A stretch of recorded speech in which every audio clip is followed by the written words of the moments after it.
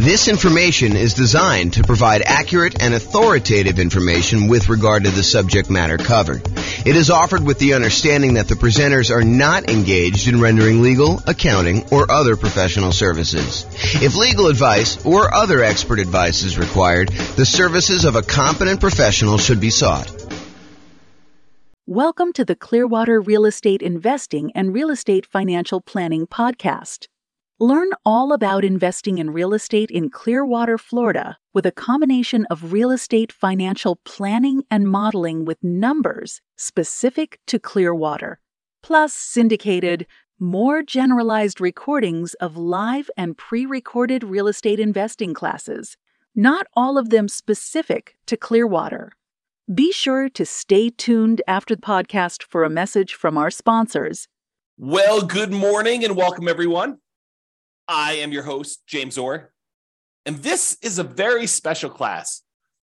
I don't know if I've taught a class exactly like this one before, so we'll see how it goes, and hopefully you enjoy it. The class today is, what does financially independent mean? What does financially independent mean?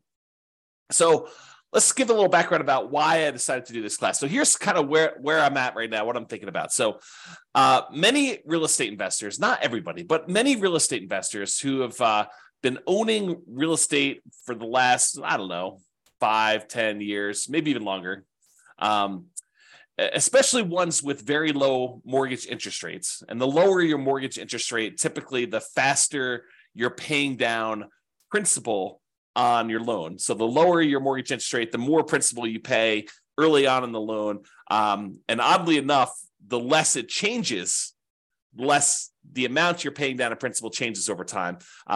Technically, I think this math is correct. I proved it to myself before, but it's been a long time since I've done it. The amount of principal you pay down on a loan actually increases by whatever the mortgage interest rate is. So if you think about that, the higher interest rates that we're seeing today, it means that the amount you're paying in principal early on is a little bit lower, but the amount you pay in principal actually increases at whatever that interest rate is. So over time, you pay down a larger and larger amount compared to what you were in the beginning, if that makes any sense. So many real estate investors found themselves kind of in this situation where they're owning real estates with very low mortgage interest rates, which means they're paying down their principal really, really quickly. And we've seen prices go up very rapidly over the last, 10 years or so. So people have seen their equity increase significantly. A lot of people are sitting on very high amounts of equity in their properties, and rents are lagging a little bit. I mean, rents are up, but they're, maybe they're going down now. I mean, it may have overshot a little bit, but we're seeing rents not quite keep up with the increase in interest rates and the increase in prices that we've seen. So rents are lagging behind a little bit. So when you combine these kind of lagging rents with this super significant increase in equity from both having these really low mortgage interest rates and paying down a lot of principal and prices going up, the overall return on equity on the properties that you own have been going down. If you think about that, right? Like, your equity in your property has increased so much, and the rent you're getting on it, the cash flow you're getting on it, the appreciation you're getting on it, the debt pay down, the depreciation you're getting on it are all growing, but they're not growing quite as fast as your equity is. So the return you're getting on equity goes down. And this is relatively normal, right? This is not anything new. We've seen this kind of phenomenon before in a normal case, right? Like, the normal situation is property values go up a little bit each year. You pay down your mortgage a little bit each year, and you're kind of like your profit on the property, your appreciation, your cash flow, your debt pay down, your depreciation, they all kind of grow a little bit.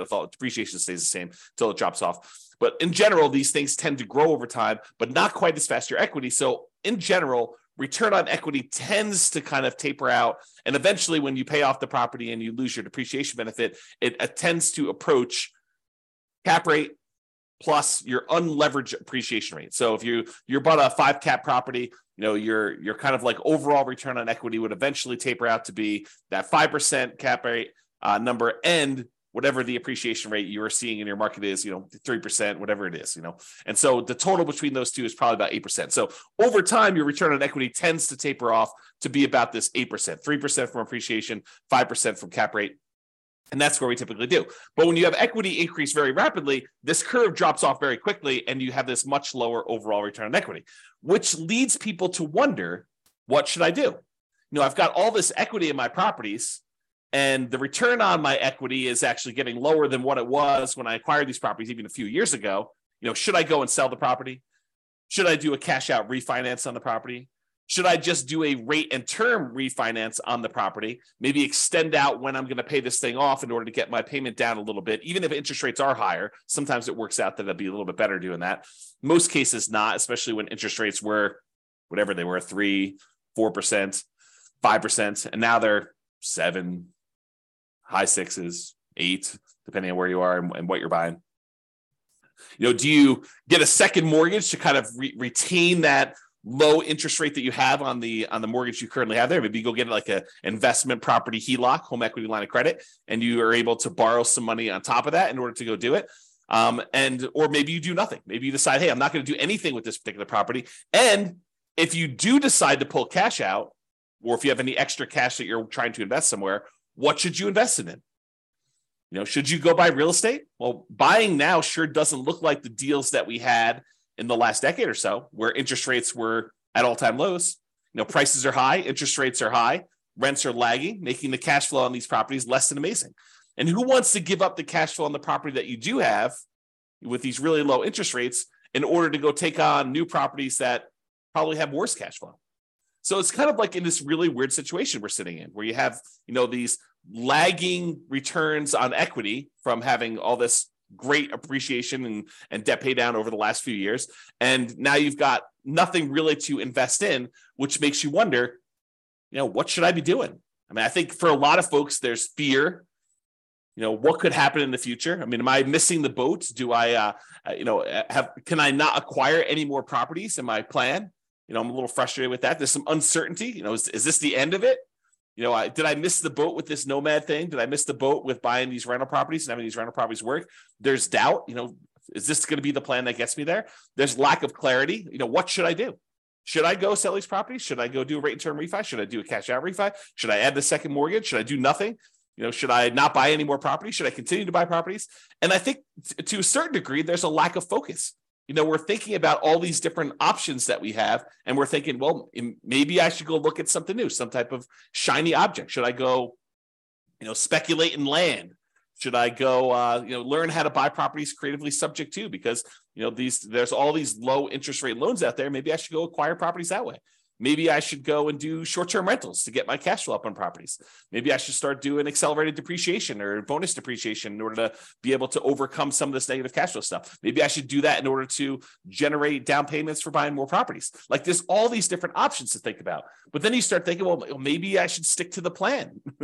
Maybe I should go and buy more properties so that I can use the equity I'm seeing in those, even if cash flow isn't amazing, to then go pay off, half of the properties that I keep. Buy 10, sell off 5, pay off the remaining 5. There's that strategy if you want to do that. Or maybe I should take extra cash flow and pay down my mortgage right now. So there's all this sort of like fear, uncertainty, doubt, lack of clarity, lack of focus. And honestly, these decisions are really driven by, what is your desired outcome? What do you really want from this thing? And for most of us, that's ultimately financial independence.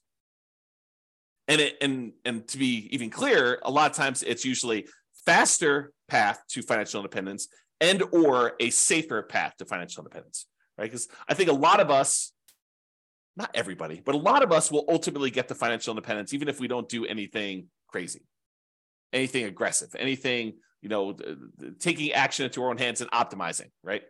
But I think a lot of folks are like, well, if I can get there 10 years faster and I don't have to work the job that I don't love, or maybe some people love their job, but a lot of people are like the job that I don't love. If I can stop working that 10 years earlier, that's awesome. Or 20 years earlier. Or if I can do it where I have a much higher probability of being successful, because nothing is really guaranteed. There are very few things that are guaranteed. We'll talk about a couple things tonight that are guaranteed, or this morning. I'm in my own world. There are a few things that are guaranteed, but maybe we can make things safer where we have a higher probability of achieving our goals, our financial independence goals. Or if you're already financially independent, I think about my situation. For me, it's more of a margin of safety. we're living at a certain level. And if the investments don't go the way that we hope that they will go, then I might need to make adjustments. Or I will get closer to my line where I'll need to make adjustments. So for me, it's more margin of safety. If the real estate market drops 5, 10, 15, 20, 30%, I might want to think about what that has an impact on me. Or if the stocks that I have, drop X percent, I might think that I want to have a larger cushion or margin of safety there. Or I might want to de-risk myself, look at what my risk profile is right now and where my weak spots are and say, I have a certain amount of risk. What if I de-risk and do other things? Paying off properties as one example, or getting out of stocks is another example. Or maybe I want to do investments such that I can live at a higher standard of living. Let's say right now I'm at a $10,000 a month standard of living, and I want to bump up to $15,000 or $20,000 or $30,000 a month. You can go do those things. So really, the decisions we're making about like this whole situation and where we are, although a lot of us have fear, uncertainty, doubt, lack of clarity, lack of focus, it's really the answers to these questions about what you're trying to do and what you should do in these situations is driven by the outcome that you're looking at. And so that leads into today's class. That's why we're doing today's class. So what is financial independence? As defined by Wikipedia, financial independence is the status of having enough income or wealth sufficient to pay one's living expenses for the rest of one's life without having to be employed or dependent on others. I could take time to break that down. I'm not sure I'm going to take the time to break that down, but like there's this whole thing of each part of that and what it means. Like, for example, like when I heard this time, I was like, I really latched onto this idea of dependent on others. Well, does that mean if you have rental property and you still are managing that yourself, are you dependent on others? Maybe, probably. Are you relying on a property manager to manage your properties? Maybe, probably. So, even if you start thinking about and breaking it down that way, the definition starts getting a little bit wacky for a lot of folks. So I'd like to back up, and instead of going in on, focusing in on each of those little areas and doing stuff, I think the general idea is that, you've got enough assets that it is bringing in income where you don't have to work your job anymore, right? That's more of a vague sort of thing. Or you could choose not to work your job. Because some of us, we decide, like I took sabbatical, what year was that? 2021? I think I started my sabbatical in 2021, it's 2023 right now. And I decided, I was not going to do any work anymore. And I got really bored, which is why I'm doing these things now. I don't think I am suited for not doing much of anything all day or just playing video games all day. So here I am. But I could choose not to work. I don't have to. So today we're going to talk about what does it mean mathematically, more mathematically. I'm not going to go into like ridiculous numbers, although I do use an example at one point. But I'm going to give you more of a framework in terms of math about what it means to be financially independent. And specifically, I'll focus on some real estate investor stuff because I think that's more my audience, right? And does it look different for real estate investors than an investor in stocks, bonds, and other asset classes? And I do think it does, which we'll talk about. So we'll discuss that plus a lot more. Whoops. Okay, so how do I define financial independence more in mathematical terms? Like, yeah, it's great if you have assets to kind of produce things where you don't have to work anymore. Yeah, that's the Wikipedia sort of definition there. But what does that actually mean? So for me, it means when the following, and I'll give you a list of what it means here, exceeds your personal expenses. So I break it down into three major groups. I have passive income, I have cash flow from rental properties, and then I have other invested assets times the safe withdrawal rate. So I'll break down what each one means. We'll go into some detail, and I'll go off on some tangents because apparently you guys like tangents when I go off on this. So I will do some of that. All right, first of all, let's talk about passive income. So passive income, I really break down into three sources. It's possible there's another one I've forgotten about in here, or that someone will say, "But James, what about this?" And feel free to kind of chime in. If you're listening to the recording after the fact, you can kind of post a comment or send me an email. So passive income really comes from, in my opinion, three things. Number one is Social Security. So a lot of us are working for a period of time, we're contributing to Social Security, and at some point in the future, provided the Social Security system doesn't fall apart and we don't get any money, which I don't think is going to happen, but who knows? I can't predict the future. So Social Security, we put money in and we get a certain amount of dollars back at some point in the future. Maybe it's $1,000, $2,000, $3,000. a month, $5,000. I don't even know what the cap is for Social Security, but you'll get a certain amount of Social Security coming in, and that can help offset expenses you might have in retirement. Usually this doesn't start until I think 62 or 67. I think there's some ones where at 62 it starts at a certain number, and then 67 it goes up to a certain thing. And if you delay it, you get some more. So, if you really are focusing on the Social Security thing, you're probably on the wrong webinar. But you should probably go find out more about that in detail. And honestly, if I'm going to do a thing on Social Security, I would have to do research and do it, because I definitely don't know it from memory. Okay, so passive income Social Security is one of them. Passive income from pensions is another, which is similar to Social Security. In some jobs, you actually have a pension where you're contributing a certain amount of money for your paycheck. It goes into this centralized fund. And I'm oversimplifying all this stuff, right? I'm not an expert on pensions or Social Security or annuities, which is the next one. So pensions, you're kind of contributing from a certain job that you put money into a pension. The pension invests that money and they pay out a certain thing when you retire, and you get that thing. What's interesting about pensions, and specifically, is maybe they're not small enough, but they're small enough in my mind where I have to think about the kind of black box versus detail model. And the black box versus detail model works like this. Sometimes it's helpful to simplify something down to a black box. For example, annuities as a black box would be, I put $100,000 into a black box and it pops out, $2,500 per year until I die. That's the black box. But what's happening inside the black box? Well, inside the black box is an insurance company. And the insurance company for an annuity, basically takes the $100,000 lump sum that you gave them, and they take that and they invest in things, stock markets, bonds, whatever they're investing in. And they know that, hey, you may outlive the normal life expectancy. And in that case, they're okay paying out more than what you probably should have gotten from that $100,000, especially if the market doesn't go your way. But there are going to be some people that did the annuity where they died early. And so for them, they're going to make some more profit on the people that end up dying early, and they're going to make less profit on the ones, or maybe even lose money on the ones where someone dies much later. But overall, because they've got, 100,000 people putting in $100,000 each, some of them are going to die early. Some of them are going to die based on their life expectancy, basically right where it is. And some of them are going to die much, much later, and they're going to lose money on those. And the overall, they're going to be able to make a profit. They're going to have enough money to kind of manage this thing correctly, pay out what they need to pay out, and make their own profit so that they can run the overall business of collecting these annuities, paying out the fees monthly, managing it, sending you statements, all that other stuff. So sometimes it makes sense to look at the black box of, I put money into this pension, the pension kicks out a certain dollar amount per year until I die or until I'm a certain age or whatever the agreement is with your pension to do that. And the idea is to simplify it down. And then sometimes you want to really step back and say, how are they able to do that? Like, what is going on that allows them to do it? So for example, when we think about the annuities one, you could take that same $100,000 that you were going to put into annuities and you could invest it in stocks and bonds yourself.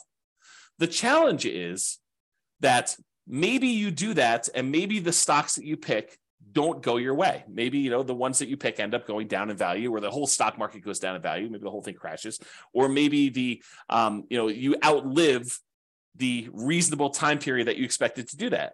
And so you might do better by taking the $100,000 and investing in stocks yourself, or you might do worse. But the insurance company, because they're doing this in the aggregate for all these different people, they can kind of mitigate those risks across a large number of people. And so the amount that they pay out for the annuity is probably less than you might be able to do on average yourself, because they've got costs and they've got, some people might do better, some people might do worse. So if you go take $100,000, you invest in the stock market, maybe, and there's no promises in the future, but maybe you do 7% per year. You can figure out, with 7% per year and you taking out a certain amount, whatever it is, safe withdrawal rate on that money that you do, you can take out a certain amount of money and kind of live off that. But with an annuity, you put $100,000 in and they tell you, look, we're guaranteeing, I'm putting that in quotes because it's an insurance product. And so we're guaranteeing that you actually will pull out $2,500 a year, which is probably lower than your 4% safe withdrawal rate number. They're trying to be conservative and they need to make a profit. And they're kind of like guaranteeing that you will have this until you die. as an example. And there's all sorts of variations on this, right? There's annuities where you get some of the money back when you die, or you die within a certain range, or, or you have an annuity that kind of counts for two people's lives, you and a spouse, or there's all sorts of variations. And I'm not an expert on annuities, I'm not licensed to sell annuities. So go talk to a professional if you're really interested in those. But that's sort of the idea. And that idea applies kind of across the board, this black box simplifying other thing. So passive income from either Social Security, pensions, or annuities. Those are the three kind of passive income sources. The second one in my group is this net positive cash flow from rental properties. And I think a lot of folks on this particular webinar, because it's Real Estate Financial Planner, are interested in this kind of idea of net positive cash flow from rental properties. So you buy rental properties. In some cases, they have positive cash flow when you buy them initially, especially right now with really high interest rate and really high prices. Maybe not all of them, and if you're putting very little down, maybe not all of the ones you're buying now have positive cash flow to start with, but over time, rents tend to increase with inflation, kind of like creeps up a little bit. And because a lot of your costs are fixed, like your mortgage payment, which is usually a big percentage of your expenses on a property, your taxes and your insurance and all that tends to go up with inflation as well. But because your mortgage payment is a rather large percentage and your rents are going up and your rent is the big number on top, cash flow tends to improve over time on your rental properties. And if you start out negative, it'll eventually increase and become positive. And eventually, when your property is completely paid off, you get this big jump up in how much cash flow you're getting on it, and you see positive cash flow on your rental properties. Okay, so over time, this net positive cash flow from rentals can increase as you're doing it. The interesting thing, man, I'm going off on some weird tangents today. So the interesting thing about cash flow and rental properties, let me teach safe withdrawal rate first, and then I'll come back to this concept. But there's something interesting about cash flow and rental properties as compared to investing in stocks that is a little bit different. So we'll talk about that next. So why don't I do this? I'll go talk about safe withdrawal rate, and then we'll come right back to this. And Nick or Nathan, I see both of your names right together. One of you remind me if I go off track and I forget to come back. It's possible I will forget to come back, but I'm holding you guys responsible. So safe withdrawal rate times money invested in other assets. So we covered so far passive income, that's Social Security, pensions, annuities. We did that already. I also talked very briefly about net positive cash flow and rental properties, which I'll go into a lot more detail here in a little bit. Safe withdrawal rate money, safe withdrawal rate times money invested in other assets like bonds. So the third source of being financially independent is, let's say over time, you kind of put in whatever it is, $500 a month, and you invest that in stocks or bonds or something else like, I don't know, crypto, or not that I suggest you do crypto, but you get the idea. You can invest in something else. And then that money grows by investing in these other assets. And you can, when you're ready to be financially independent, say, okay, I've got $1 million saved up. What is a reasonable amount of money that I can take out from this $1 million each year where I am not super likely to have this go down to zero in my lifetime? And so what that is called is a safe withdrawal rate. And there's a Trinity study, and the guy who came up with it, Benjamin, who kind of formulated some math around this concept as to what a number is and what, if you're really likely to run out of money using that number. The oversimplified version is, a lot of people call this the 4% rule. They'll say, I can safely, and I'm using that in quotes, I can safely withdraw 4% of the balance I have at the very start each year, and I am not likely to run out of money investing in stocks and bonds with certain splits over a 30-year time horizon. That's what basically the Trinity study talks about, is they did a whole bunch of math on it and they determined that. So if you have $1 million and you have a 4% safe withdrawal rate, that means you could take out $40,000 per year in year one. And the way that they modeled it is they said, okay, you can increase that $40,000 by whatever inflation is each year. So $40,000 in year one, 40,000 plus, you'll call it 3% for inflation, although inflation right now is higher than that. But 40,000 plus 3% in year two, and so on and so forth until you either run out of money or you die. So that's the thought process behind the safe withdrawal rate. But what's interesting about the safe withdrawal rate, and you guys don't need to remind me because I'm going right there now with this cash flow from rental properties for a safe withdrawal rate. So what's interesting about the safe withdrawal rate is, we just talked about it. If you start with $1 million, you're getting $40,000 a year, 4% safe withdrawal rate out of your money. And depending on what the stock market does, in some years, you may only be taking part of what the stock market grew. So if the stock market grew 10% in that year, you made $100,000 on your $1 million investment, and you're only pulling out $40,000. In that case, you would never run out of money. If it did that every year, you wouldn't run out of money. You'd make $100,000 each year, you'd pull out $40,000, and actually it would compound, so it would grow more than that. But the idea is that you're always taking out less than it grew. But unfortunately, the stock market does not 100% of the time grow every year. Sometimes the market goes down. So imagine for a minute, you started with $1 million. You took out 40,000, you took out 40, let's do it this way. You started with $1 million. At the end of the year, you're going to take out your money. The stock market went down to $900,000. It declined by 10% that year. And then you took out 40,000. Now you're less than you had the year before. In fact, considerably less. You're at $860,000 when just a year earlier, you were at $1 million. Well, that's potentially problematic because even if it grows that 10% back, you're still going to be under $1 million at that point. And if you're going to take out another $40,000, your balance is going down.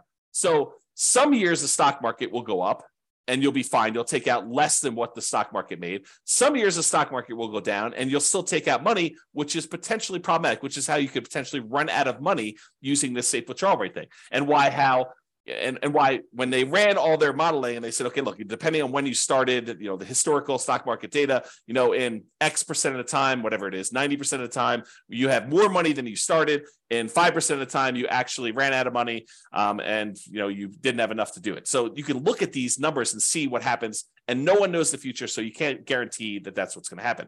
However, here's what's different with rental properties.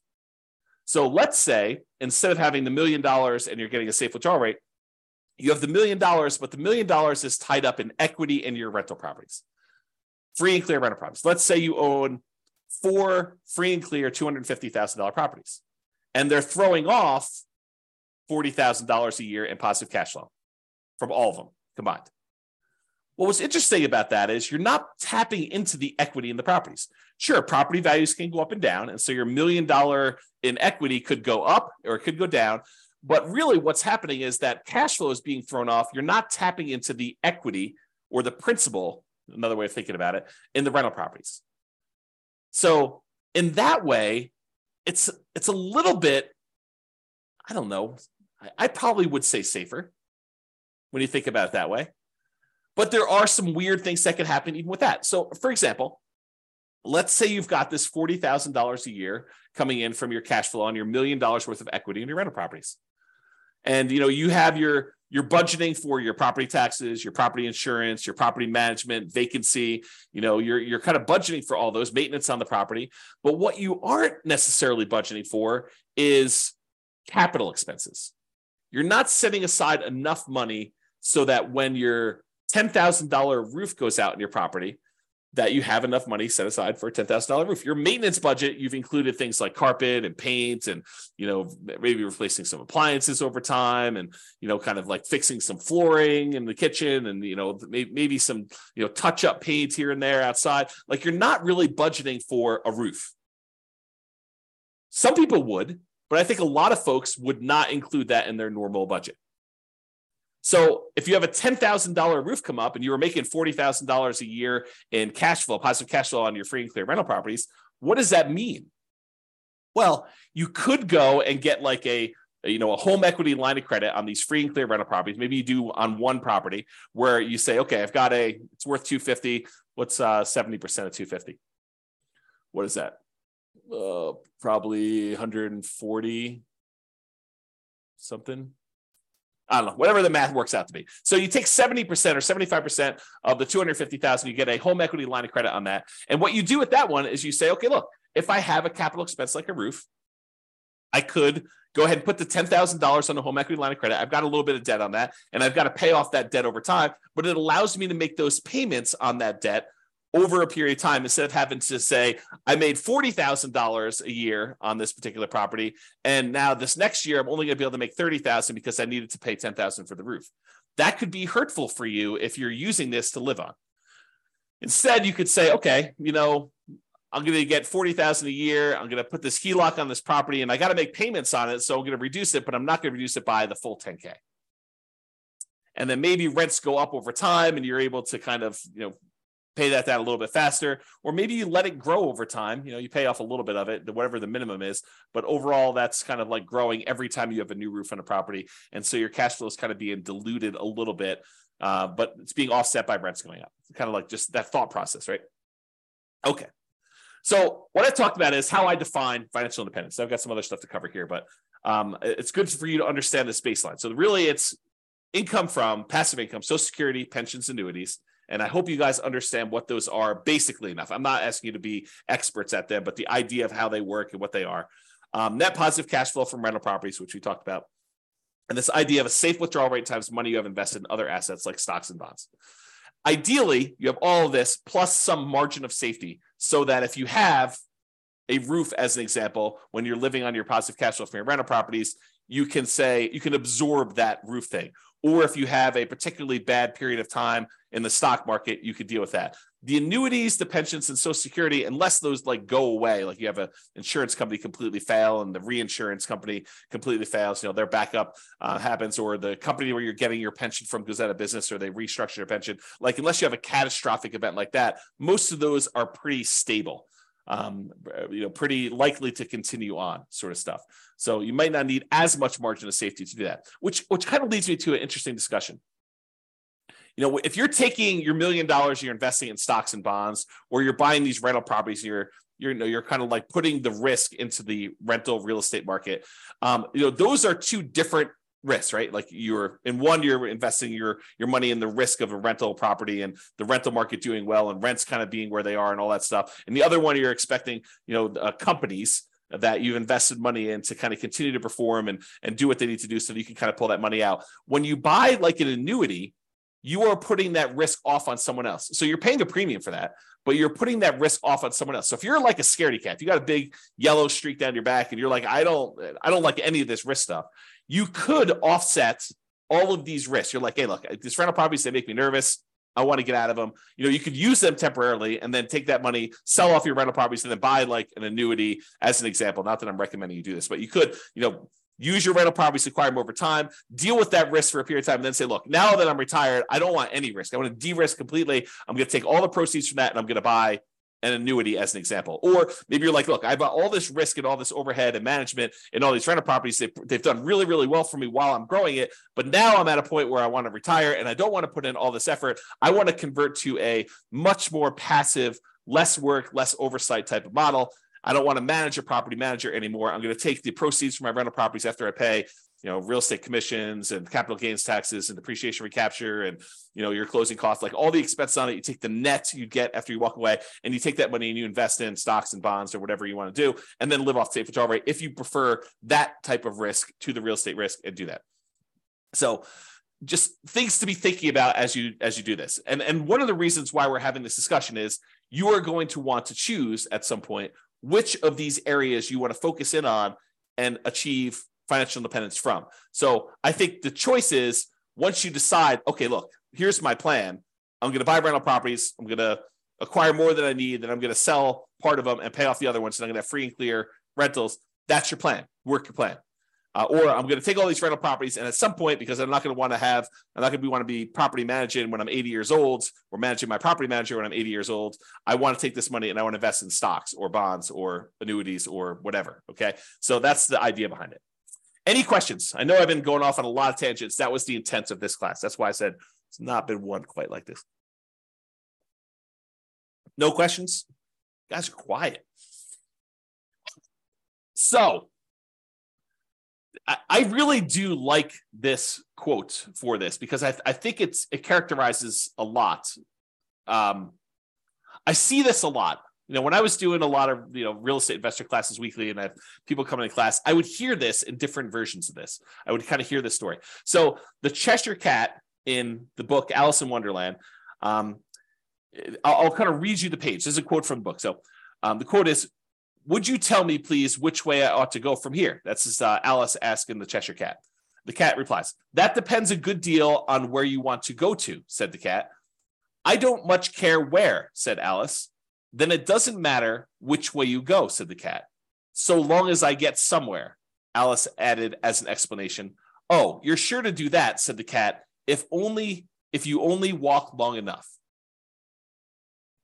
So really, the way I think about this is, should you go do fix and flips? Should you go do land speculation? Should you go do short-term rentals? Should you go buy more rental property? Should you invest in stocks? Should you go buy crypto? Should you short crypto? Should you, go trade commodities? Should you go get 2 jobs? Should you work a side hustle? Like, all of these are questions, and should you do those are sort of like Alice asking, could you tell me which way I should go from here?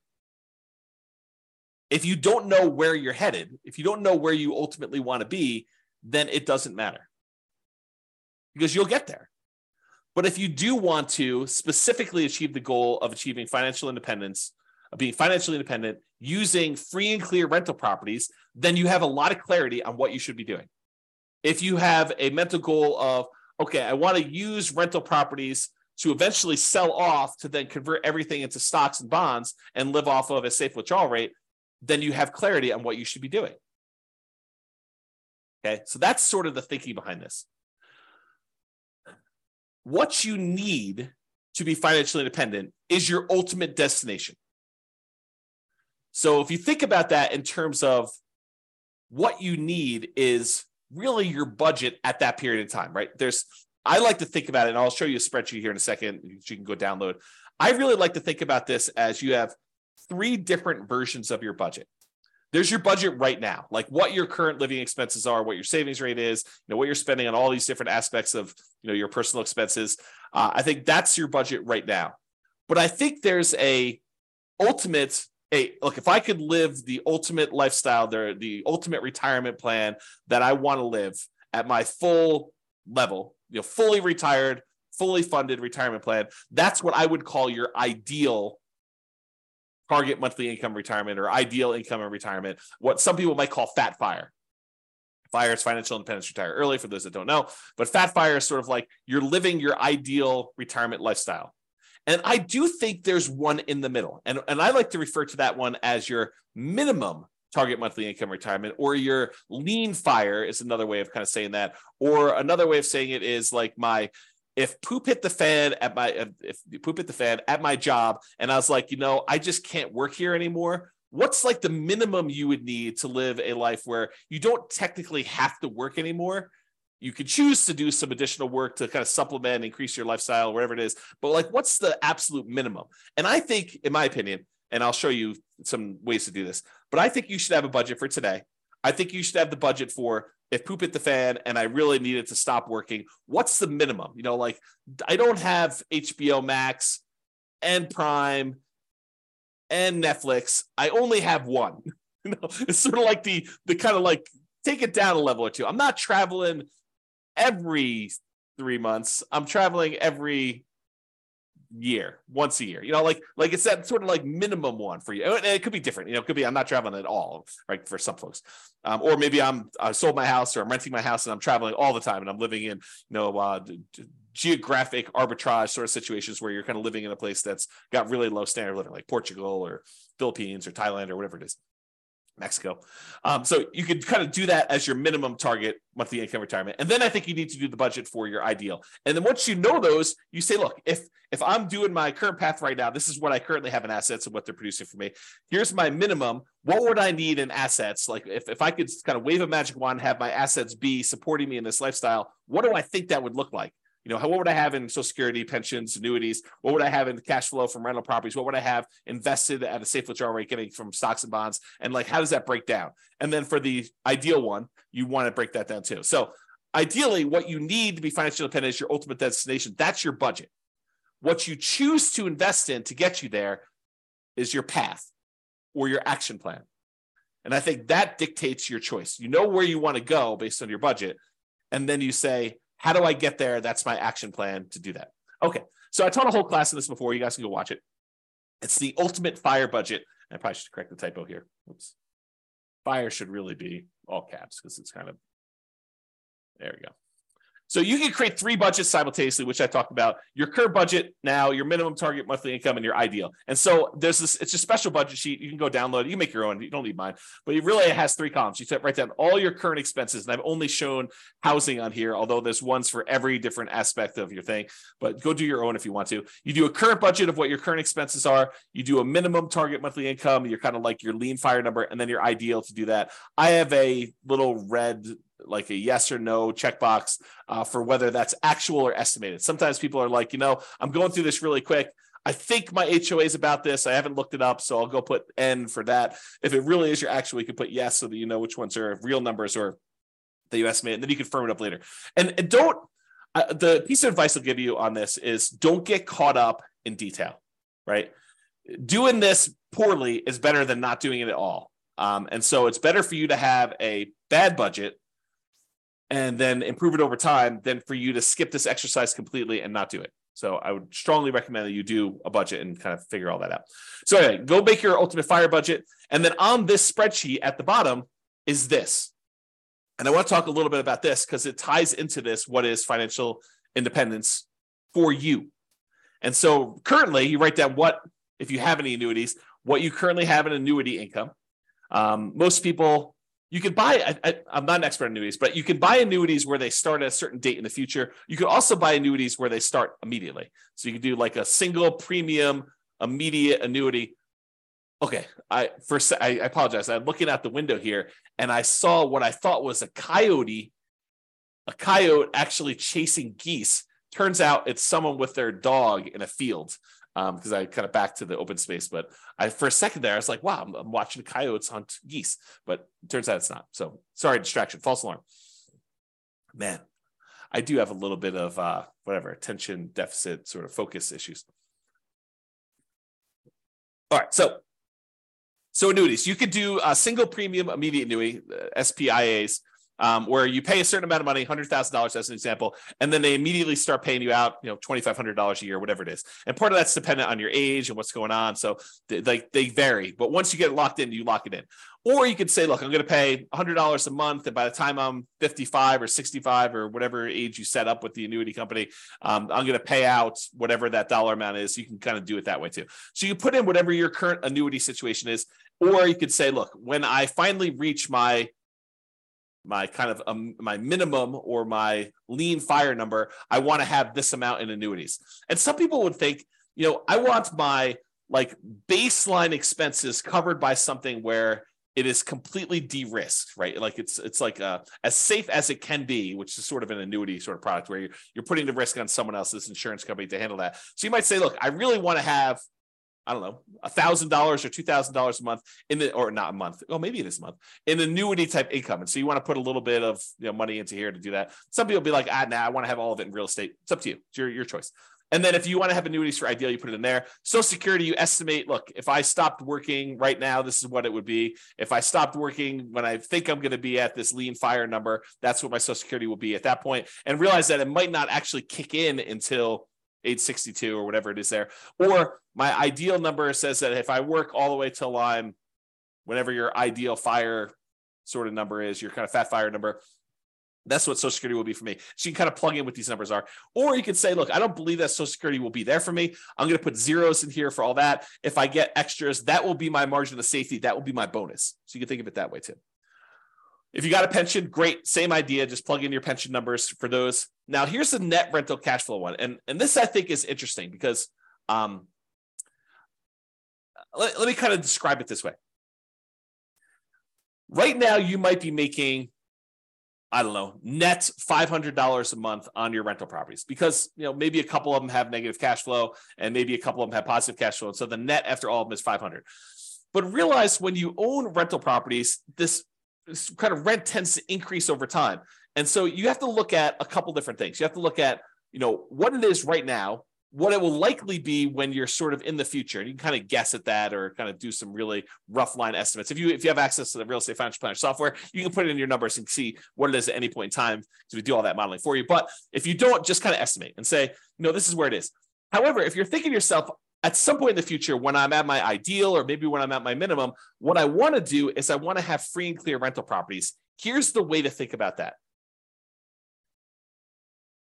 your cash flow on a free and clear property that doesn't have a mortgage, rental property, is net operating income. So if you calculate net operating income, you take your gross potential income, subtract that vacancy, you got your gross operating income, subtract out your operating expenses, your taxes, your insurance, your maintenance, your property management, your HOA fees, any landlord paid utilities, like all those things, you subtract out all those. And what you're left over with after you subtract those out is net operating income. Net operating income is the income your rental property produces, excluding, not including at all, any financing charges. So if you think about it, if you want to find out what your rental properties will ultimately produce when they're paid off free and clear, it is your net operating income on all those properties. So if you made a little spreadsheet and says, okay, here's the 6 rental properties I have, I'm probably selling these 2 off at some point because they're kind of like not ones I'd want to hold in my portfolio long-term. Because I think sometimes we buy properties for strange reasons, because this one cash flow is really great, or I had this before I got married and so I converted it to a rental, but it's kind of a weird property. It shouldn't really even be a rental property. It's sort of like one I just happen to have. And so maybe I want to get rid of that one, or maybe that's the best one and I'm going to keep that, all these different reasons for selling and not selling. But maybe you decide, hey, look, I've got these 6 rental properties. These 2 I'm going to get rid of. So ultimately, I will have these 4 free and clear when I'm hit my kind of like retirement number. And so you want to look at what your net operating income number is on those 4 if they were completely paid off, and how much that would contribute toward you being financially independent. So you got to put those numbers in here in the spreadsheet. Or maybe you say to yourself, look, I've got these 6 rental properties. What I ultimately would like to do is I'd like to sell all 6 and trade them up to one big apartment building. And here's what I think, if I sold them all, 5 years in the future, and I paid all the real estate commissions, closing costs, capital gains taxes, or maybe you're not going to pay capital gains, maybe you're going to do 1031, and depreciation recapture, maybe you're going to pay that, or maybe you're going to do 1031 and defer those. And I take that money and then I roll it into a 25% down or 30% down apartment building, and I think I can get it at a X cash on cash return. You got to do these calculations to see it. Then this is what I might be getting on trading up and re-leveraging up into this apartment building. And you got to go look at your numbers and see exactly what that would be and when it might be to kind of plan for this, to figure it out. So you just kind of put in your net rental cash flow on there for doing that. Okay. I think I covered what I wanted to cover on that. Any questions on that before I go off on some other tangents here? While you're typing something, if you are, I will kind of go on to something else here, and if I need to come back, I'll come back. So what the spreadsheet is designed to do is, because a lot of times we know these numbers, I said, let's go ahead then and solve for how much extra money you would need to support yourself. So the thinking in the budget, if you're going to go fill out the budget, at least my version of the budget, you go make all your budgets for your current, your minimum, and your ideal, and it kind of calculates all of your expenses for any of those 3 situations.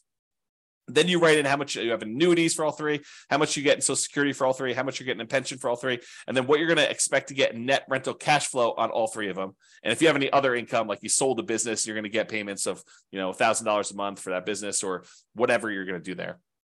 Then you add all these up, and then what it does, it says, okay, tell me what you believe your safe withdrawal rate is. Some people believe that it should be 3% to be more conservative. So the guy who originally came up with the idea, I think his name is Benjamin. He basically said recently that you can go as high as 5% or 5.25% or something like that. So he increased it from the 4% safe withdrawal rate that he originally came up with as an idea. So whatever you believe is true for you, go ahead and put that number in here for safe withdrawal rate. And then the spreadsheet will calculate how much you're getting from all these, and using a safe withdrawal rate, how much you would need to have saved up in addition to these other assets to be financially independent. So it'll do some like reverse math for you and tell you, okay, based on how much you got for annuities, Social Security, pensions, and net rental cash flow, and this 4% safe withdrawal rate, you would need to have $600,000 more invested in order to be able to be financially independent. So it'll do the math backwards. It doesn't have to be. You can kind of put in whatever number you want, but I think that's a helpful way to look at it to determine which way you want to go. That way you can decide, hey, I've already got these. If I don't do anything more, if I don't do any more action plan work toward that particular stuff in current, I can just focus in on saving money for this required investment at a safe withdrawal rate, investing in stocks and bonds, something like that. And if you think about it, in a market like we are, prices are up, interest rates are up, rents are sort of lagging. Is it the worst idea in the world for you to just put money away into something, stocks, bonds, index funds, whatever you're going to do, crypto? Not that I suggest crypto. Crypto's a little weird for me. But anyway, I digress. Let me just kind of focus in. Invest in whatever you want to do while you're waiting for the right other investment to come. And maybe that doesn't ever come, right? Maybe it becomes, well, turns out this stocks, bonds, whatever else I'm investing in is the right investment for me for now.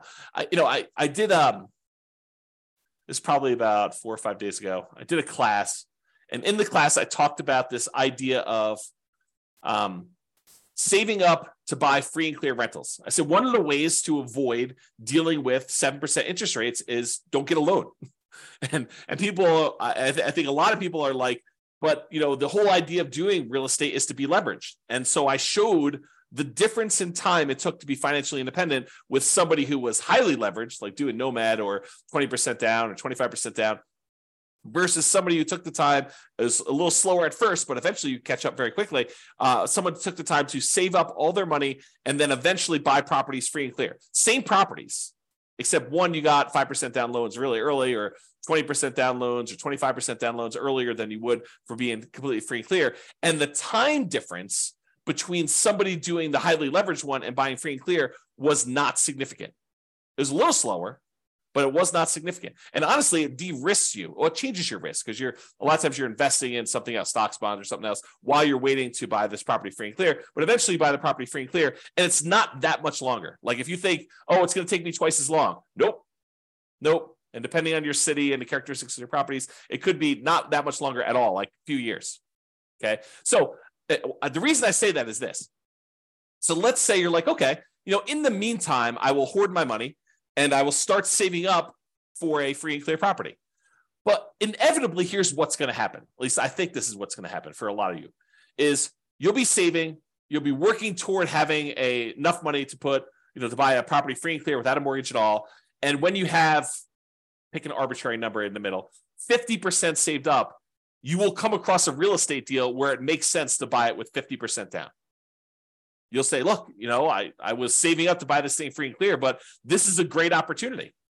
This property works. And maybe interest rates have dropped back down a little bit by then. Maybe they're up higher than they were, but you're still like, this is still a great property. I'm able to buy this property. And because I've got this big chunk of money saved up, I can buy this property and get a 20% discount, something crazy, like some really, really good opportunity will fall in your lap just because you're aware, you've got the resources lined up and you're ready to go. And so maybe you plan to do a free and clear property. And by the time you get to 40% saved up, 70% saved up, the deal of a lifetime drops in your lap and you act on it because you have the resources and you're ready to go.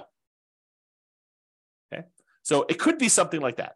But one of the takeaways from this is don't stress, relax, get some clarity on where you're ultimately going and be ready to act on that plan. Okay. This is what I was talking about. Get clarity on what financial independence means to you. So when you are financially independent, what do you want it to look like? Do you want X dollars used in the purchase of annuities producing Y dollars per year per month? Like is your plan to have annuities, and how much will you be setting aside to buy those annuities, and how much will you be getting per month or per year from those? What is the amount of money you're getting from pension from your job? Maybe zero. Or maybe it's money if you have a pension with your job. What's the amount of money you have coming in from Social Security? Like, what will that offset, and how much more will you need beyond that? And then cash flow from rentals. Do you want a certain number of free and clear rental properties producing Y dollars per month? And again, look at net operating income to determine what that will be. And will that be enough to support you? If you look, hey, look, I've got 4 rental properties now. If these were paid off right now, they would produce for me, $6,000 per month. Is that enough for you to be financially independent? You need to do your budget and see, right? You need to do your budget and determine if $6,000 a month, if my properties were free and clear, would that be enough for me? And then maybe you decide, hey, if these were free and clear, it would get me to be financially independent. Maybe I should take that money and actually start paying down the mortgages. Or maybe you should take that money, invest in stocks or bonds or whatever it is, get a slightly higher return. And when you have enough as a big lump sum, take that and pay off a mortgage in full. Because you don't really get any cash flow benefit by paying a little bit more down on your mortgage, right? You're basically making $200 a month in positive cash flow, and you owe $200,000 on it. If you go pay $1,000 and reduce that $200,000 mortgage down to $199,000, it doesn't improve your cash flow at all in the short term. Your cash flow is still going to be that $200 a month. You pay down another $1,000 and go down to $198,000 that you owe. It doesn't improve your cash flow at all. So it doesn't have any short-term effects. Really, the only impact it has is you pay a little bit less interest on that mortgage. And if your mortgages are old mortgages where they're at 3, 4, 5%, you are literally earning 3, 4, 5% on that extra $1,000 that you used to pay down the mortgage. You're not getting any more return than that. Now, if you have a 7% mortgage that you just got and you pay down an extra $1,000 on that mortgage, guess what the return on that is? 7%. That becomes super interesting. It kind of now dictates which mortgages we should pay off to kind of do this. And there's some weird exceptions, right? Because if you're down to like the last $50,000 on a mortgage and that mortgage payment was $2,000 a month, it looks really different. Although this is not mathematically correct, it looks really different if you pay off $50,000 on that mortgage and you free up $2,000 a month or about $24,000 a year in extra cash flow, right? If you owned if you owned a mortgage for a long period of time, you owe $50,000 left on it, and the mortgage payment is $2,000 a month. When you pay that mortgage off, when you finally pay off that $50,000, your cash flow immediately improves by $24,000 a year, $2,000 a month. Even though technically you're only getting a return of whatever the interest rate is, now that the mortgage is paid off, your cash flow immediately improves by that $2,000 a month because you don't need to make that mortgage payment anymore. Kind of crazy. Okay. So I went off on a tangent. I'm not sure how far back to go to pick up. So, okay. So we had this thing here. I said, do you want a certain number of free and clear rental properties producing X, Y dollars per month? You look at your net operating income and you determine, will that be enough to support me? We talked about that idea. You have $6,000. If you have all these properties paid off, maybe you start paying off those mortgages with a little bit of cash flow each month. That should speed things up a little bit to getting there. Or maybe you say, look, I'm going to invest money in the stock market until I get a completely enough to pay off a mortgage in full. And then you do that. That tends, and it really depends on the interest rate, but that tends to be a slightly faster path. It has new risk and it introduces the risk of investing in the stock market, but that tends to be a faster path to being financially independent. If you invest in the stock market at, let's call it 8% or 7%, and then you eventually use that money once you get enough to pay off a 3% mortgage, that's faster than taking a little bit of money each month. And instead of investing in the stock market, you paying off a 3 or 4 or 5% mortgage because the money is growing at 7 or 8% in the stock market and not just growing at 3 or 4%. Okay. That's why we might do it that way. Now, if you've got a 7 or 8% mortgage versus 7 or 8% stock market, you can make the decision to actually, either do the stock market or to pay down the mortgage. The other problem with the paying down the mortgage is equity is illiquid. It's hard to get at. It's harder to get at than it is to just call your stock market brokerage company and say, send me a check. Liquidate my account and send me a check. Oh, there's a really cool eagle out there. I gotta stop. I may need to close the window when I do these. Yeah, so you may want to go and you call a company and say, send me the check for this. It's a lot easier than trying to get a HELOC on your property, and then you're also paying money on the HELOC, and this other one you're liquidating. So I don't know, there's things to consider there.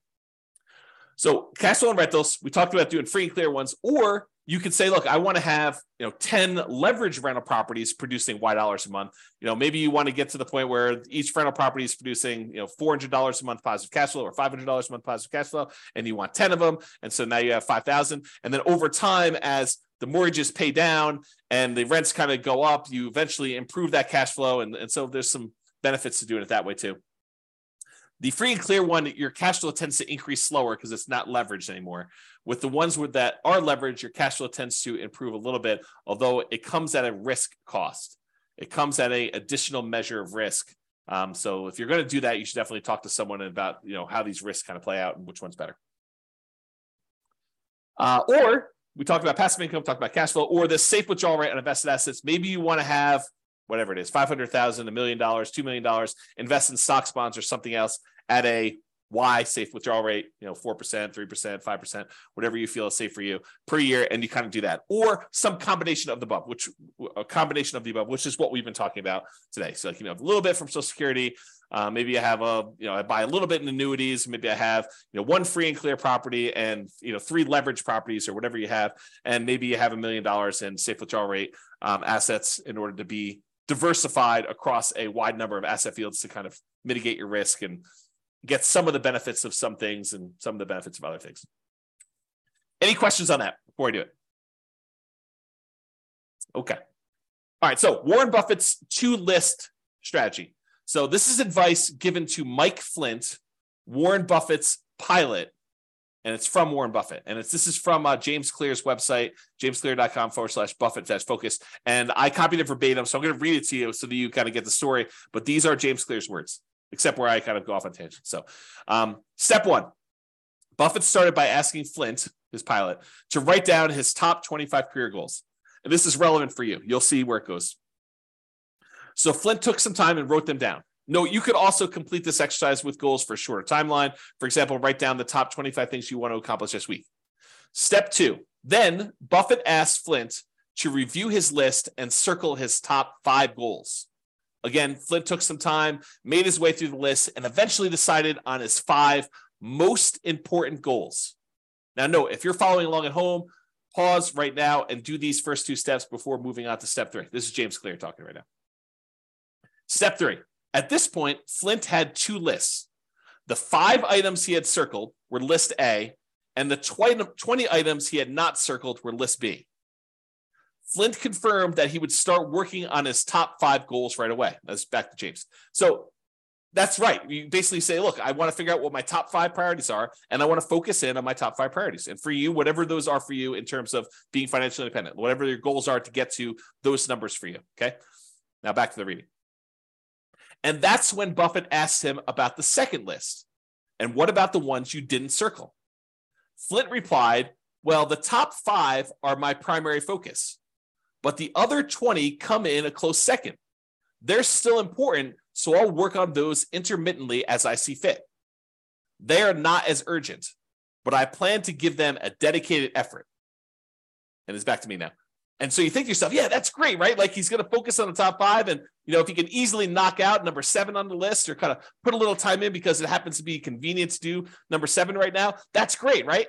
Not so fast as we continue reading. To which Buffett replied, no, you've got it wrong, Mike. Everything you didn't circle just became your avoid at all cost list. No matter what, these things get no attention from you until you've succeeded with your top 5. The thinking is, I'm done reading. The thinking is we tend to think of these other 20 things, these shiny objects, as those seem pretty important. I mean, they're not like my most important things. They're sort of like the, should I flip land, or should I, go do a fix and flip, or, should I go think about buying properties creatively? I mean, if that's your top 5, great, go do it. But if that's like your number 7, or I want to think about maybe doing this other little thing that might be a distraction, but it seems kind of important to do right now, no, those are the ones you have to ignore. You really need to focus in on just the top ones. Don't mess around with the other stuff at all. So here's Warren Buffett's advice applied. I'm also currently reading, got to make another typo. Oops. Okay. Currently reading another book called Algorithms to Live By, The Computer Science of Human Decisions by Brian Christian and Tom Griffiths. So in that book, they're discussing this optimal strategy for exploring new things and exploiting things you already know about. And there's a lot of research and computer science sort of stuff about how to optimize for this and how people think about these problems and what the solutions are. And I can't do justice to the whole book because there's entire chapters about this idea and stuff. But I'll kind of summarize something that I think is germane to what we're talking about. There's an argument to be made that if you've got a good strategy and someone has done a bunch of math to show you which strategies and optimizations will get you to financial independence fastest. I mean, that's kind of what I've been creating the software and doing, and with the least risk. Then perhaps you should avoid all these other weird things and consider kind of like the shiny objects as part of that second list that Buffett talks about, the kind of 20, the avoid at all cost list, and just focus in on the ones that you know will get you to financial independence fastest and with the least amount of risk. Once you decide what that needs to look like for you, focus in on achieving those with that stuff, okay? And avoid this kind of exploring new things stuff because it's really a distraction. And a lot of times you won't know how to weight that. You won't know if that is a better choice for you because it'll be brand new for you, and you won't have the nuance and expertise and subtlety of understanding all the pros and cons and where the kind of like weird faults and stuff are. I mean, you know this to be true. Think about it for yourself. Prove it to yourself, okay? All right, so I want to cover this idea of primary residence being paid off as it relates to this financial independence topic, because I do think this is an interesting example that applies to other areas. It's not, you might think I'm just talking about primary residence and whether or not you should pay it off, but I'm not. I'm talking about a whole bunch of other problems that appear like this, okay? So let's talk about this. So should I pay my primary residence off? And if so, that may significantly reduce what you need to be financially independent. And I'll explain to you what I mean by that. So let's look at an example. Imagine for a minute there's somebody who has $1 million saved up in stocks. And in addition to that, they have a couple of rental properties where the total amount of their net cash flow after all their expenses is $1,000 per month. So not an amazing rental portfolio, but $1,000 a month, a healthy rental property portfolio, and net positive cash flow after property management, taxes, insurance, maintenance, like all that stuff. It's $1,000 a month coming in from that. And they've got this $1 million invested in stock somewhere. And they have an owner-occupant mortgage, a property that they live in for about $1,500 a month. That's the monthly payment on it. And they have about 15 years left on it, and they owe about $200,000 on it. Also happens to be at a 4% mortgage, which it doesn't really matter that much, but you get the idea. So it's an owner-occupant mortgage, $1,500 a month payments. They have 15 years left to pay it off and $200,000 left on it. It's at 4%. Their personal expenses to live on, including that mortgage, is $60,000 per year. So they have a personal expense of about $5,000 a month. $3,500 of it is for non-mortgage expenses. And then $1,500 of that $5,000 is their personal mortgage payment. Okay. That's how it's breaking down. So should they pay off their mortgage or not? That's the question. And I would prefer it if you thought about it from your kind of like where you are right now before you hear my answer, and you decide, does it make sense for them to pay off their mortgage? Feel free to include your comment in the chat, or if you listen to the recording afterward, just kind of think to yourself, should they pay off their mortgage in this situation or should they not? Okay, so let's walk through kind of like the two situations here, and I'll kind of throw in an additional one here. All right, so if they keep the mortgage on their primary, so at a 4% safe withdrawal rate on the $1 million that they have invested in stocks, they could expect to pull out about $40,000 per year from their investments. So just by having that $1 million invested in stocks at a 4% safe withdrawal rate, they can actually generate about $40,000 per year in income on that. Plus, they have that $1,000 per month in cash flow on their rental properties. So they have about $12,000 in cash flow on their rental properties per year as part of their kind of like income. So between $40,000 from the stocks at a safe withdrawal rate and the $12,000 in cash flow for the year, they have about $52,000 per year in income. But they have $60,000 per year in expenses. So technically, they're not financially independent, right? They need $60,000. They got $52,000 a year achieved. So they're 86.7% of the way there. So if they don't do anything, if they don't pay it off, they're not financially independent. However, what if they do pay off their primary? So they take $200,000, which is how much they owe on their mortgage, and they remove that from the stock market account, and they say, okay, I'm going to take $200,000 of the $1 million I've invested in stocks and bonds to reduce my personal expenses by that $1,500 a month payment. So this is not valid math, but I'm going to show you what it feels like to them. Okay. So this is not the way you should do this math, but it's sort of the way it feels. So what they basically did is they said, I have $1,500 a month in payments times 12 months is about $18,000 a year. So it looks like you put in $200,000 to pay this things off, and you get $18,000 per year as a return because you'll no longer have that $1,500 a month payment, the $18,000 a year. If you pay $200,000 as investment, that works out to be about a 9% return on their investment. Math is not actually right, but the idea is how it feels. Okay. So it really is earning the mortgage interest rate of 4%. That's technically the right math, but it feels like they're earning $18,000 because they get rid of that $18,000 in payment. So now, once they do that, instead of having $1 million invested, they now have $800,000 invested at that 4% safe withdrawal rate, which generates them $32,000 per year in income. 4% times $800,000 is $32,000 per year. Plus that $12,000 per year in cash flow on their rental properties. That gives them $44,000 per year in income between their safe withdrawal rate and the rental property cash flow. Everyone follow me? Anyone lost? Good. If you are, let me know. But now, instead of having those expenses be $5,000 a month, which is what they had if they had that mortgage, now their personal expenses are only $3,500 a month since the mortgage is paid off. Still have taxes and insurance. That's part of the $3,500. But the mortgage part of it is $1,500 a month. Okay. Times 12 equals $42,000 per year.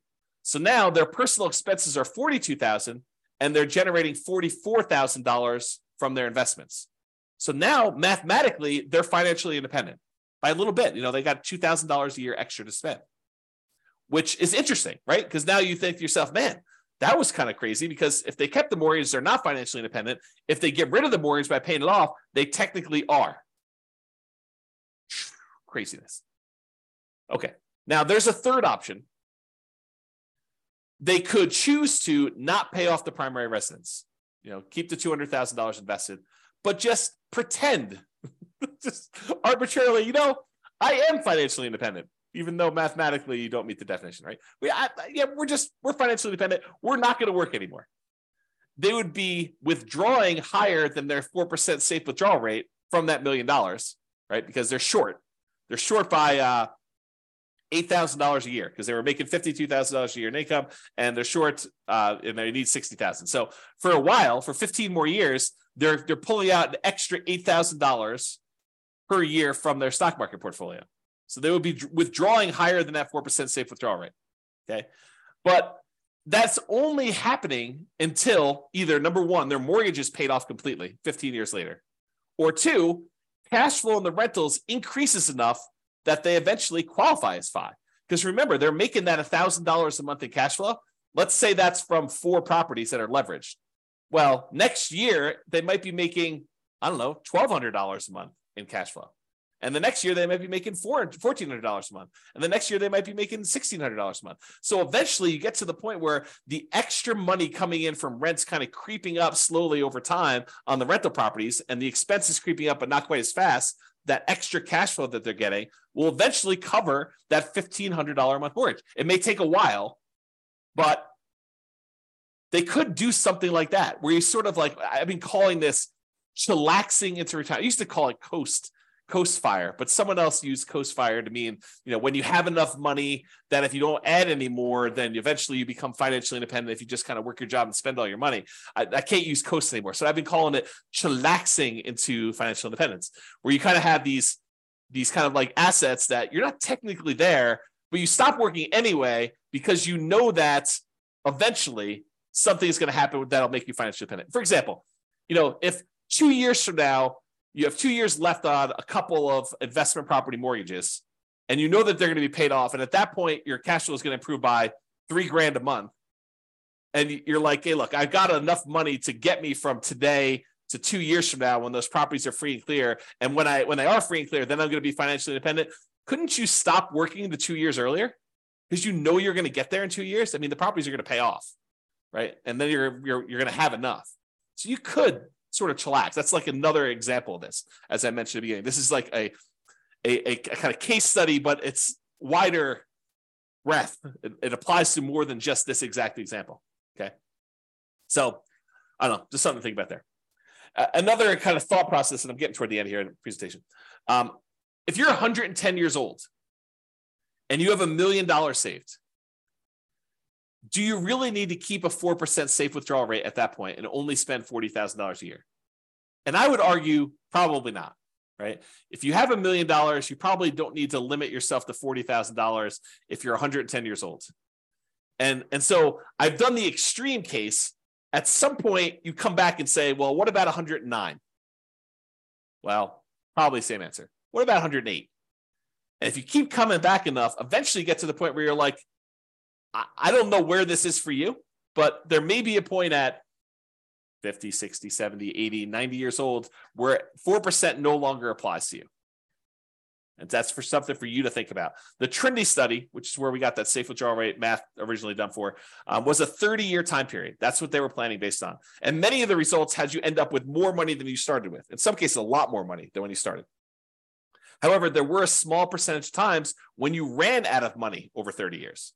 And that's where they're trying to find that kind of sweet spot for a kind of safe withdrawal rate. Okay. And we don't know the future, right? 4% over the next 40 or 50 years, 4% may prove to be way too conservative, or it may prove to be not conservative nearly enough. You may have been at like a 2% safe withdrawal rate over the next 50 years. We don't know the answer to that. And that's sort of the discussion we had where we talked about this idea of annuities, where you lock in a fixed dollar amount and then it's up to the insurance company to deal with that risk. It is off of your plate if you decide to do that. Or we talked about the rental properties and how you're technically not spending the principal. You're kind of only spending the fruits of the asset, the kind of like the cash flow portion of it. And you've got the equity all kind of like saved up there. And then we talked about that roof and how you might need to tap into it for different things. So all these things are kind of related, just kind of things to think about. All right, I think I have 2 more slides after this, or this one and one more. So here's a couple of kind of like off the wall things as to like, how do these apply to being financially independent? And warning, I will tell you, I've labeled this my controversial list of what is included in safe withdrawal assets because some of these are controversial.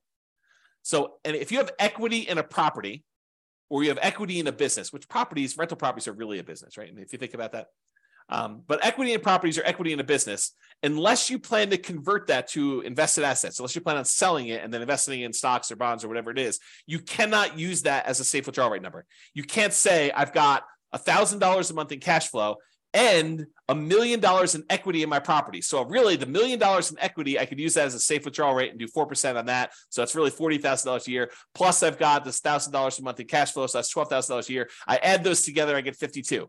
No. You are not allowed to do that math that way. Cannot do it that way. Okay. The equity, the $1 million in equity is what is producing the $1,200 a month or whatever I said, $1,000 a month in cash flow, $12,000 a year. That equity is what's producing the cash flow. You can't double dip. And that applies to businesses as well. Okay. Unless you sell the rental property, you convert that to stocks or bonds or whatever it is. And then you could use a safe withdrawal rate on it. And where this comes up, and I think I'm jumping ahead here, where this comes up a lot is some people will say to me, James, what I want to do is I want to ultimately become a hard money lender.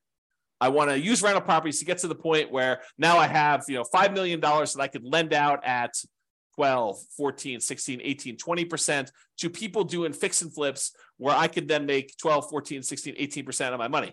And by doing that, that means I can actually count that 12, 14, 16, 18%, whatever number I'm getting for those loans, I can count that as pure income. So if I've got $1 million, I'm making 12%, I can say I could spend $120,000 a year because that's what I'm getting on those hard money loans. No, that's not how that works. And this is why I think it's controversial. I think that you say, I've got this $1 million that I'm loaning out at 12% or 14% or 16%. You still do a 4% safe withdrawal rate on that $1 million. It doesn't matter that you're earning 12, 14, 16, 18% on that money. You really need to use the 4% safe withdrawal rate. It's as if you invested that $1 million in stocks and the stock market did 12, 14, 16, 18% over those next couple of years. It's the same idea. We're still only using the 4% safe withdrawal rate on that. Okay? All right, continue on. Equity in properties or business. You could use true cash flow to determine whether you're financially independent. True cash flow includes cash flow plus depreciation, cash flow from depreciation. So the tax benefits of owning the rental properties too, you could combine those.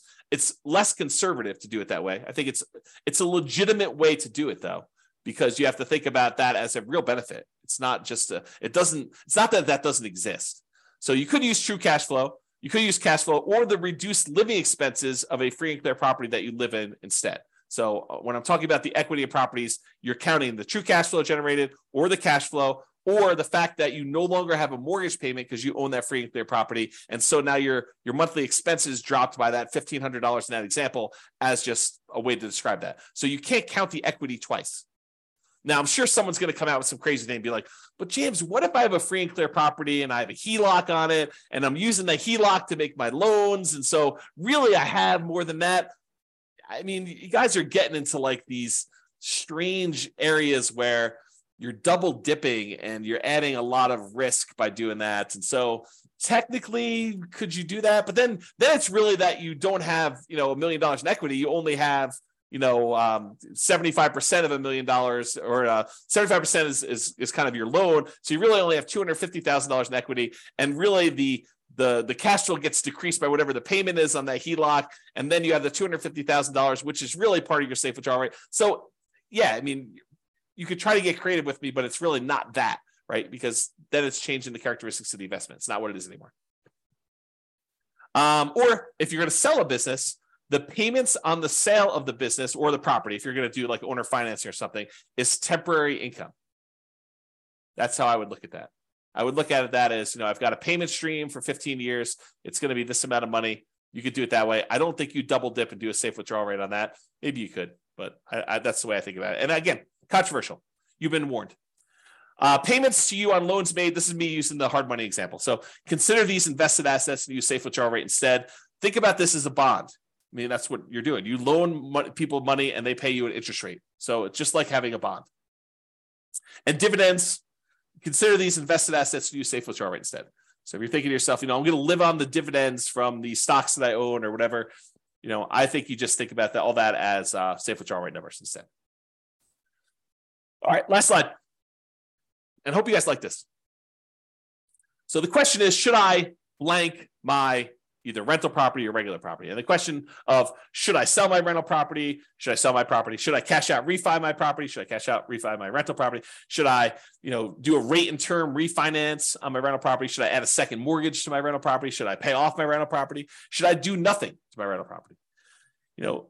The my rental property or my property is really a question of your priorities and what will get you closer to your goal of financial independence faster and or with less risk. Because if you tell me I want to do annuities or I want to have a certain amount of money invested in, stocks and bonds and use a safe withdrawal rate, if I say I want to have cash on rental properties, it affects how I think personally you should answer that question.